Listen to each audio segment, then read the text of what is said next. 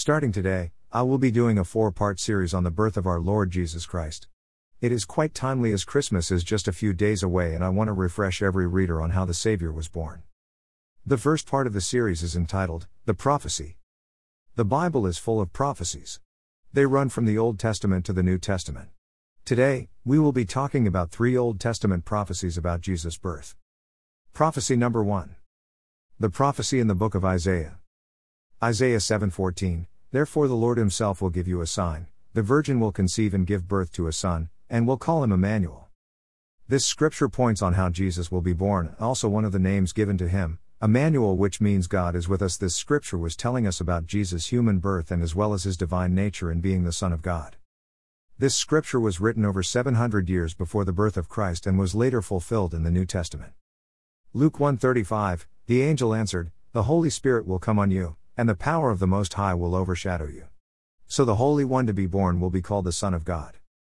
Prophecy number 2. The prophecy in the book of Micah.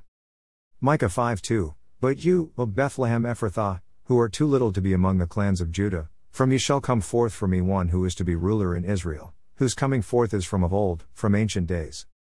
This scripture tells us where Jesus is going to be born, in Bethlehem. This prophecy was written approximately 800 years ago before his birth. It was fulfilled in the New Testament in the book of Matthew.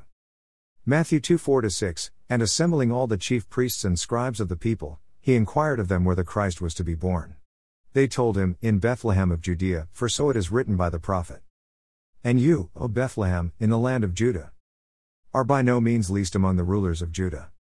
For from you shall come a ruler, who will shepherd my people Israel. Prophecy number 3. The second prophecy in the book of Isaiah. Isaiah 9:6, For to us a child is born, to us a son is given, and the government shall be upon his shoulder, and his name shall be called Wonderful Counselor, Mighty God, Everlasting Father, Prince of Peace. It was fulfilled in the whole New Testament. We saw Jesus' works and his glory shine upon men. John 1:14, And the Word became flesh and dwelt among us, and we have seen his glory, glory as of the only Son from the Father, full of grace and truth.